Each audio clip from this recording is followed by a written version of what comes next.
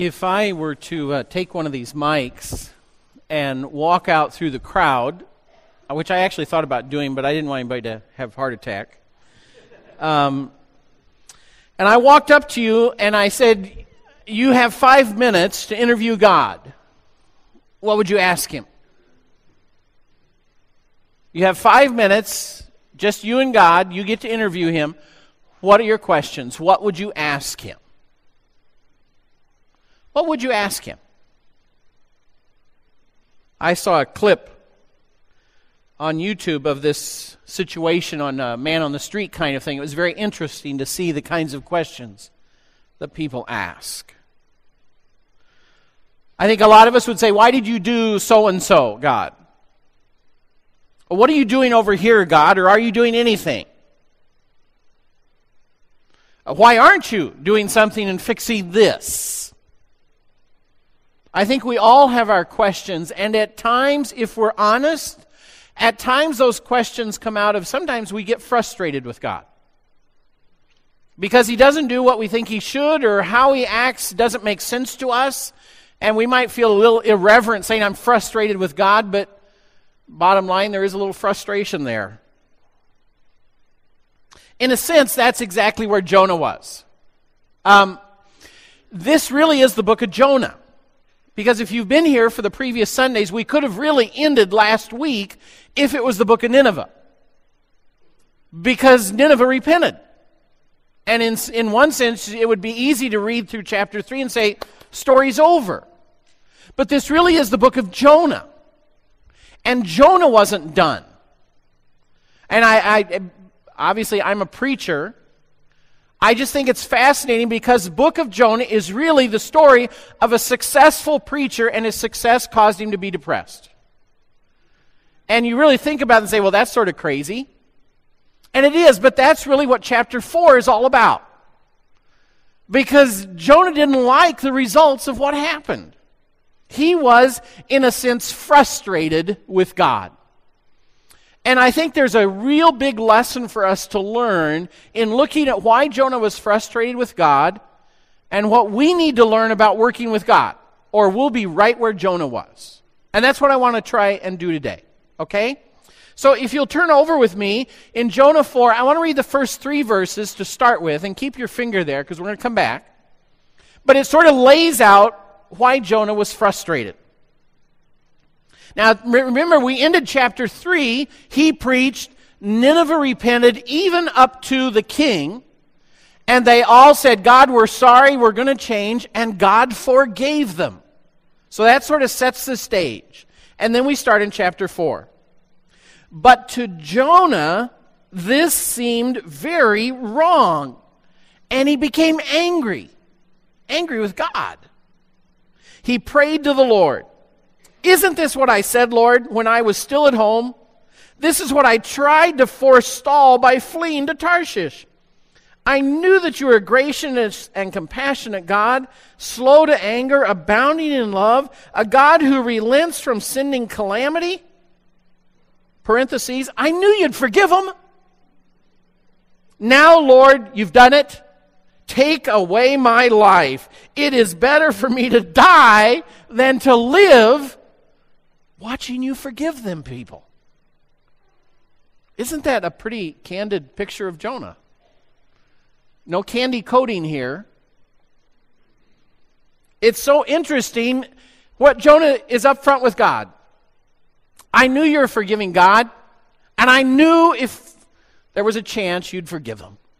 And now you've gone and done it. And I'm so bummed I wish you'd take my life. It's quite a statement about Jonah. Obviously, Jonah wanted a different outcome. And we've talked throughout this sermon series some of the history we know about Nineveh and Israel. Nineveh was the arch enemy of Israel, so Jonah would just assume God would have defeated them, not let them off the hook.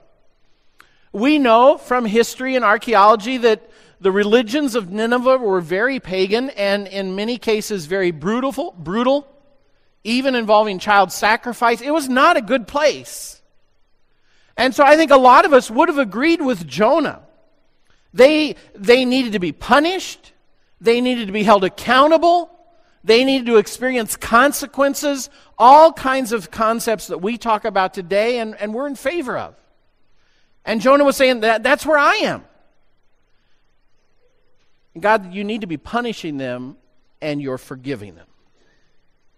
What it teaches us is that Jonah's heart wasn't as big as God's heart, was it? And he really didn't want to change. It was already a done deal.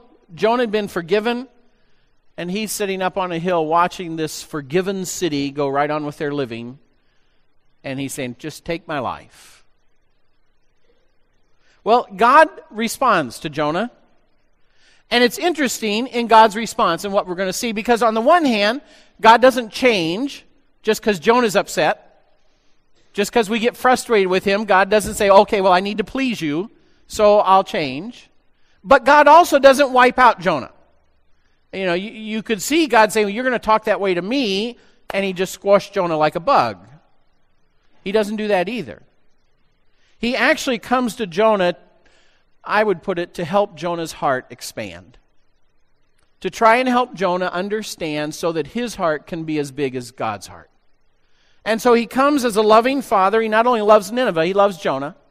And he comes to Jonah to try to help him understand some stuff. Let's read, go back to chapter 4 and read 4 through 9. But the Lord says to Jonah, is it right for you to be angry? Now Jonah had gone out and sat down at a place east of the city. Remember, this is Iraq, that very dry, hot place, just east of Mosul. There he made himself a shelter and sat in its shade and waited to see what would happen to the city. Isn't that an interesting phrase? He waited to see what would happen to the city. Do you think he was hoping that maybe Nineveh will renege? Maybe they won't follow through and God's still going to wipe them out? Maybe he was hoping for that? We don't know. It just says he sat and he's watched. And it's sort of like, okay, I want to see what happens here. And he's sitting out on this hill watching Nineveh. Then the Lord provided a leafy plant and made it grow up over Jonah to give shade for his head to ease his discomfort in the heat. We know what Iraq's like. We've seen it on our news for years. And Jonah was very happy about the plant. But at dawn the next day, God provided a worm which chewed the plant so that it withered. When the sun rose, God provided a scorching east wind, and the sun blazed on Jonah's head so that he grew faint. He wanted to die and said, it would be better for me to die than to live. But God said to Jonah, is it right for you to be angry about the plant? And Jonah says, it is. Yeah, I should be angry. I'm hot here. I'm so angry I wish I were dead. It's just a pretty painfully honest picture about Jonah. Who does Jonah care about? Himself. Don't you see that here? He's really focused on himself. His comfort, his expectations, his idea of right and wrong, who he thinks should be punished and who should get off. The interesting thing is that's not who God is focused on. And this chapter shows us such a huge contrast between Jonah's heart that looks like a lot of our hearts and God's heart. Because Jonah's pretty wrapped up in himself. Whether it's his comfort or his way he thinks things should go. If God were that way, Jesus would have never come to earth. One of the things we learn about God, we know as Christians, is how God isn't wrapped up in himself. That beautiful passage of Philippians 2 where it says, Jesus let go of all of his rights and privileges of being God and came to earth. And not just came to earth to take on human form, but take on the form of a servant and serve to the point of dying on a cross. There was nothing in what Jesus did and what God did in Jesus that was about himself. There was nothing in Nineveh and forgiving Nineveh that was about himself. God's heart cared for his children. And that's why God did what he did. Now, it'd be easy to be pretty hard on Jonah, but as we've seen throughout this series, I've tried to show how the truth is we all wrestle with some of the things Jonah wrestled with. And I'm not sure we are all that different from Jonah. Jesus told a parable. I think it's one of his parables that challenges us the most. And it gets at this very attitude that I think Jonah had. It's in Matthew 20. And it's actually the parable. It's the first 15 verses. I'm not going to read it, but can I summarize it? It's a landowner, a wealthy farmer. And he goes down into the village and gets some temporary day help. If any of you have lived in California, especially Southern California, you just know how that is a part of life there. You go down to the corner, you go down to Home Depot, whatever, and you get some day help. So he goes down first thing in the morning. He promises people, if you'll come work for me today, you get a denarius. So he gets his crew and he goes back to the farm. Whatever is happening, he decides he needs more help. Maybe things are going extremely well or these guys are slow. We don't know what, but he decides he needs more help. So he goes back down to the center of the village and gets some more day help. And he says, hey, I'm paying a denarius a day. So he gets some more guys. Well, he does that a couple times. And he finally does it. He's going through the village. It says late in the afternoon. And he still sees some guys. And he says, what are you doing here? And he said, well, nobody hired us. And he said, okay, I'll hire you. Come on out. You can work the rest of the day for me. So far it's all fine till the end of the day. And it's just day help, so you get paid at the end of the day. So they all gather around to get paid. Now there's one interesting detail here that Jesus puts in. He paid the last to start first, which means that everybody who'd been working from the first light was watching because they were going to be the last to get paid. So they all line up to get paid, and the guys who hadn't started till 5 o'clock in the afternoon, the owner hands them a denarius. He was paying a denarius a day. And they're thrilled, and they take off. And then he starts coming up to those who started at noon and those who started at 9, and they all get a denarius, and finally he gets to the guys first thing in the morning. And guess how they feel? They're really been out of shape. Wait a minute, those guys who started at 5 o'clock in the afternoon got a denarius, and that's what you're paying us? And as the owner ends in the parable, he says, wait a minute. What did you agree to work for? A denarius. Am I paying you what you agreed for? Yeah. What's the problem? And the owner says, if I want to be generous and give everybody denarius, what's that to you? You get your denarius. Now, like I said, that's one of Jesus' head-scratching parables, and he tells a few of them. But I think part of what he's trying to drive home, because he's teaching about himself and the kingdom of God, is we all need grace. Some of you get grace real early. You're young, whatever, and you live a long life with me in grace, and your sins are forgiven. And some of you, it's at the last minute. And your tendency might be to say, but look at all they did wrong. How are they getting off the hook? But Jesus' point is, it's all by grace. Whether we get grace here or here, whether we live this long in sin or this long in sin, guess what, folks? We've all lived in sin, and we all need grace. That's the challenge of this story. Jonah didn't get that. He'd worked hard to obey the law. We would know, Paul teaches that, he was still a sinner. Jonah didn't do it all right. Everybody breaks the law sooner or later in some way. None of us can earn our way into heaven. Nineveh, yeah, they'd done lots of sin and lots of evil. But what did they need? Forgiveness. God's grace. God understood that. He knows that's our plight. Jonah didn't get that. It's easy for us to say that's not fair. But Jesus says, yeah, it is. You all need my blood. You all need the cross. We're all at the same spot. I love that phrase. The ground is level at the foot of the cross. Nobody has a higher pile of dirt to stand on. Well, we may have a higher pile of dirt of our sins, but the truth is we're all at the same spot.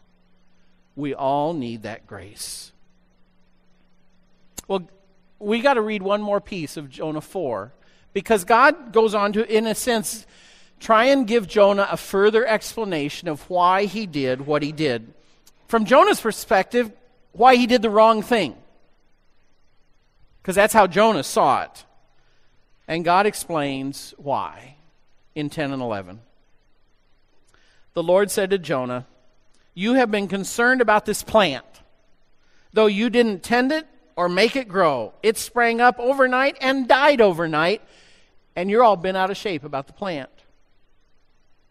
Should I not have concern for the great city of Nineveh, in which there are more than 120,000 people who cannot tell their right hand from their left, and many animals as well?" What a window into God's heart.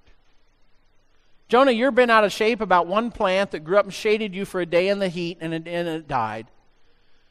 You are concerned about a plant. I'm worried about 120,000 people that are so lost, so confused, so mixed up, upside down in their lives by their choices, the way they're living, they can't even tell their left hand from their right hand. How can I not care about them? That is the message of the whole book of Jonah.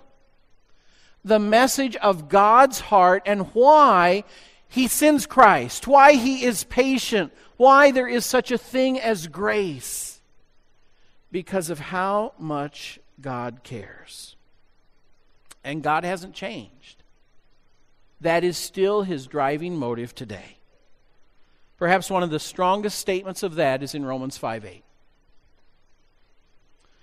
God demonstrates His love for us in this: while we were still sinners, Christ died for us.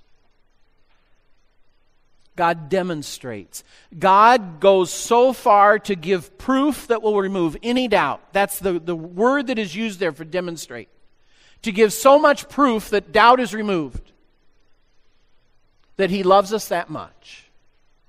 That He didn't wait for us to earn it. He didn't wait for us to be good enough. He died for us. Christ died. That's what drives God. And that's why He is willing to forgive Nineveh. And that's why He asks us to help reach out to His children who are far from Him, like He did for Jonah. He asks us to see His children like He does. People who can't tell their left hand from their right hand. That's, in a sense, the lesson of chapter 4. But you actually get 2 sermons today, because I think there's a larger lesson. We could really stop there, and I think we would have covered Jonah. But there is a second lesson that I want to draw out for us, because I think it's equally important. We've seen God's heart. We've seen how He's willing to forgive, how He wants to forgive. But the second lesson is, I think like Jonah, there's a lot of times we're not going to understand what God is doing.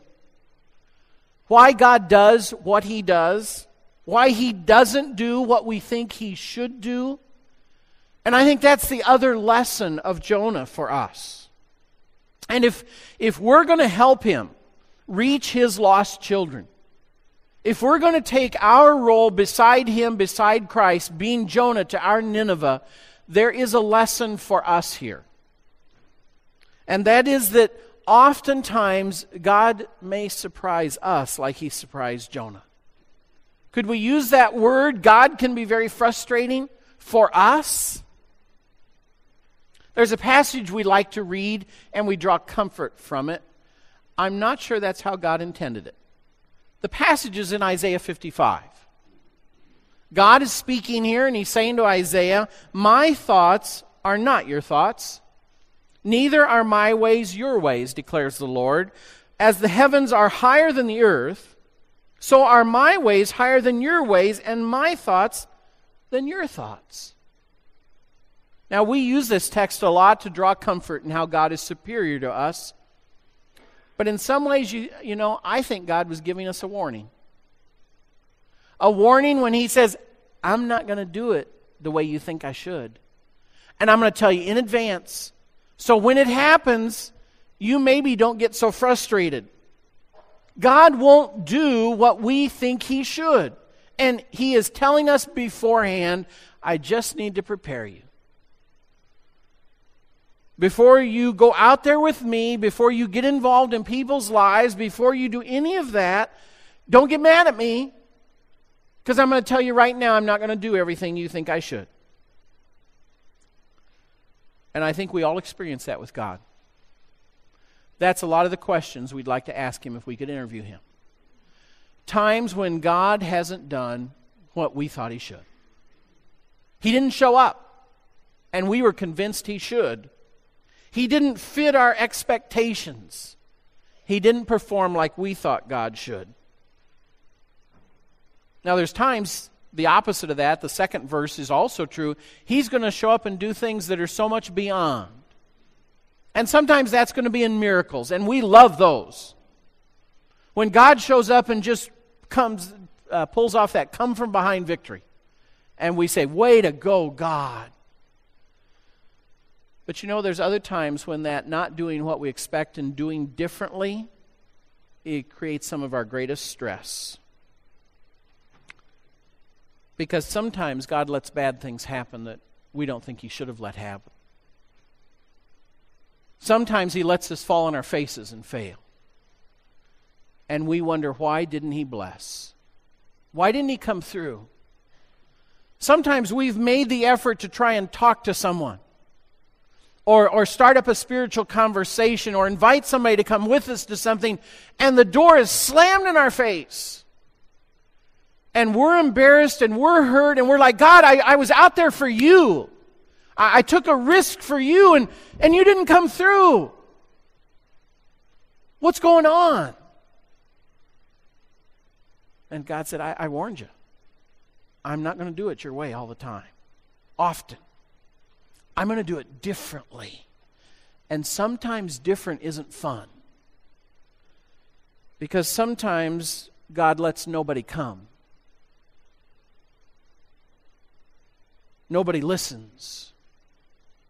We work so hard to prepare for something and it falls flat. And we're saying, how come? How do we handle that? How do we handle that frustration with God? Here's the solution I know. We have to focus on what we do know. The facts. 3 things. 1, God loves us. That love of God is a fact. So I can rest in that. I may not understand the circumstances. I may not understand the events. I may not understand why God is moving or God is not moving. God is allowing evil to seem to grow. All those things I may not understand. What do I know? God loves me. He's said it. He's proved it. And we're going to go there in a minute. The second fact I know is God not only loves me, He loves them. He may not have brought anybody to that new meeting we planned to reach out to lost people. He may not have blessed this event. He may not have had anybody show up. That does not change the fact He loves them. I don't know what He's doing, but I know He loves them as much as He loves me. That is a fact. It was a fact for Nineveh, and it is a fact He has consistently said through Scripture. That is a fact. He loves them. The third thing is a fact, is He's smarter than we are. That's a fact. His ways are higher. Now we need to be honest a little bit on that fact. Because a lot of times when I get been out of shape, what is my conversation with God? God, I know you don't understand this, but. Really? God, I know you hadn't figured this out like I figured it out, so I want to explain this to you, and that's what our prayers become. He really hadn't figured it out. He's that much dumber than me? No, the fact is, He is smarter than me. So that means if things appear illogical to me, it's not God's logic that's faulty, it's my logic that's faulty. And that's a fact I have to remind myself of. Because frequently I get wrapped up in my logic and how great it is. and how I just need to straighten God out so he'll understand it the right way, which of course translates into my way. If we understand those three facts, then that allows us, and we got to remind ourselves, hourly, minute by minute, then we're able to move beyond frustration.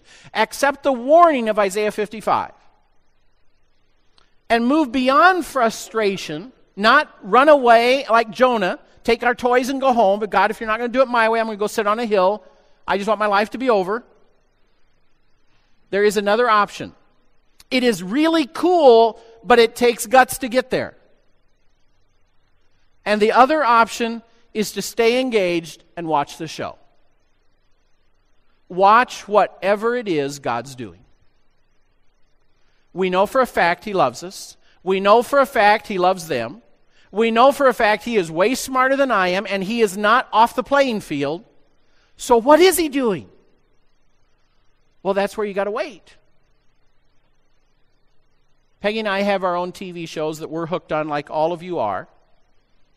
And one of the interesting things about the TV shows is, you know what? There's a few key actors in the play that are probably not going to die. Because their faces are on the credits, and if they died, they'd have to redo the credits. So we know they're going to stay around. So then, of course, it's interesting to watch the show because they always take you to a point where it's like, they're going to die, they're going to die, they're going to die. But you know they're not, because they're the star. And how in the world do they pull this off? And that's why we watch week after week after week after week. Because you know. Well, we know some things about God. He wins. He loves them. He loves us. He's smarter than us. So what I want us to do is come to the point where we start watching the show with God. God, how in the world are you going to pull this off? God, what are you doing here? What do you have planned here? It obviously wasn't what I had planned. You just let me fall on my face. I just bombed out there really bad, God. But I know you love me, I know you love them, and I know you're smarter than me. What are you going to do? And that's when it becomes really fun to watch God. Not get frustrated, not say I'm done, but to say, God, what are you doing here? How are you going to take this bad and bring good out of it? How are you going to turn this, what I call a failure, into success? How are you going to bring a victory when the score is 100-0? How are you going to do this, God? We always want God to break the door down, and he's going in through the window and maybe already there. You see, if we're willing to watch the show, that's the kinds of things we get to see. And what that does is it moves us from being frustrated with God, convinced he's crazy, mad at God, all of those kinds of things. It moves us to a point where now we're saying, God, you are amazing. God, you are unbelievable how you pull this off, how you're moving. Wow. That's where we get to be instead of where Jonah was. When we accept the reality of God and his love for us, for them, and how genius he is. And nowhere is that more obvious than in the Lord's Supper. And that's why we delayed communion today.